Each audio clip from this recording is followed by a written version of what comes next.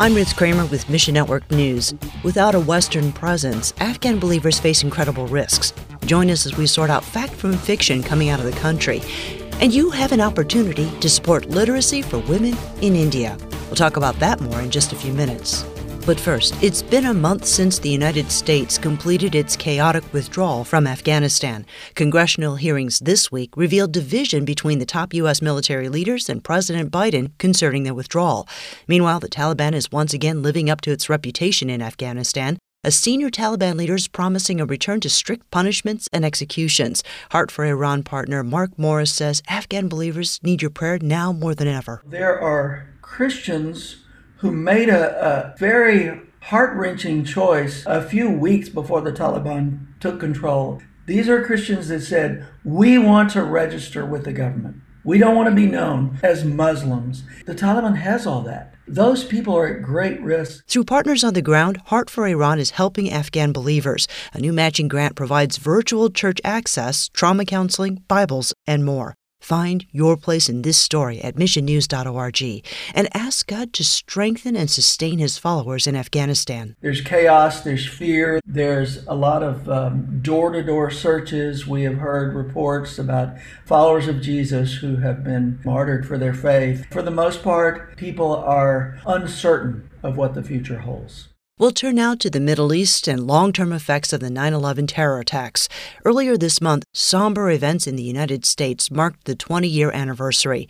Nearly 3,000 people lost their lives when 19 terrorists, all from the Middle East and connected to al-Qaeda, hijacked 4 commercial airplanes to carry out suicide attacks in the United States.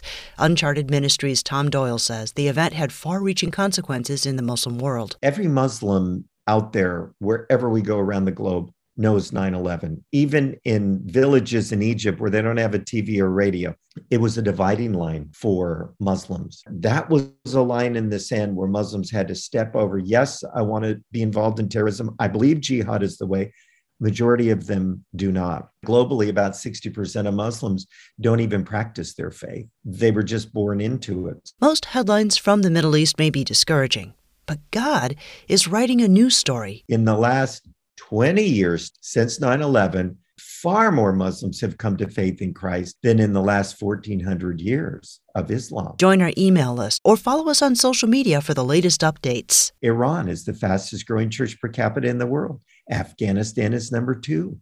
Great things are happening in Syria. Things are happening in difficult places like the Gaza Strip.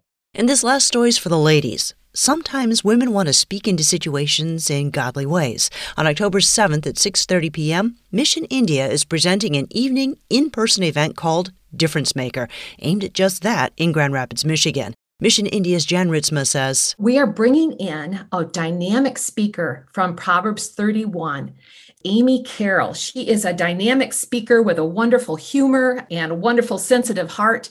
She'll be sharing specifically about how God has given each of us a place of influence where our voice is crucial. And she's going to be talking about how do godly women speak up in godly ways and challenging each one of us. After awareness comes action. Ritzma says women will be given an opportunity to support fellow women in India through adult literacy classes. Why? Well, in India, there are a lot of people who are illiterate, approximately 300 million. The majority of them, about 68% actually, are women. And so it's kind of like a women-to-women thing, women lifting up women. So if you're in the area, invite a friend.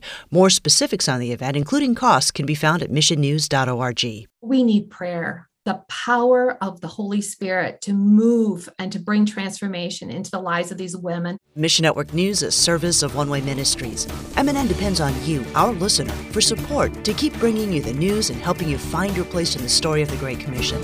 Look for links at missionnews.org. I'm Ruth Kramer.